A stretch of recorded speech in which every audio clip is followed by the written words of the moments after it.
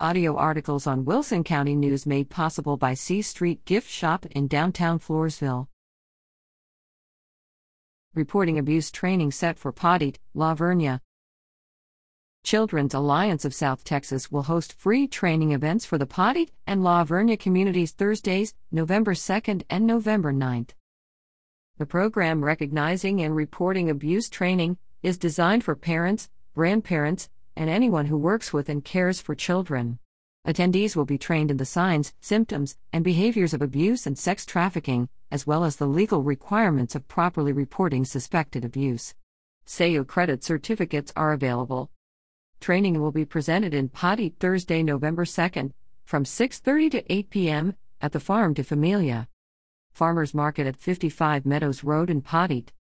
It will also be presented the following week, Thursday, November 9th, from 6:30 to 8 p.m. at Vernia United Methodist Church Family Life Center, 210 Bluebonnet Road, in Vernia.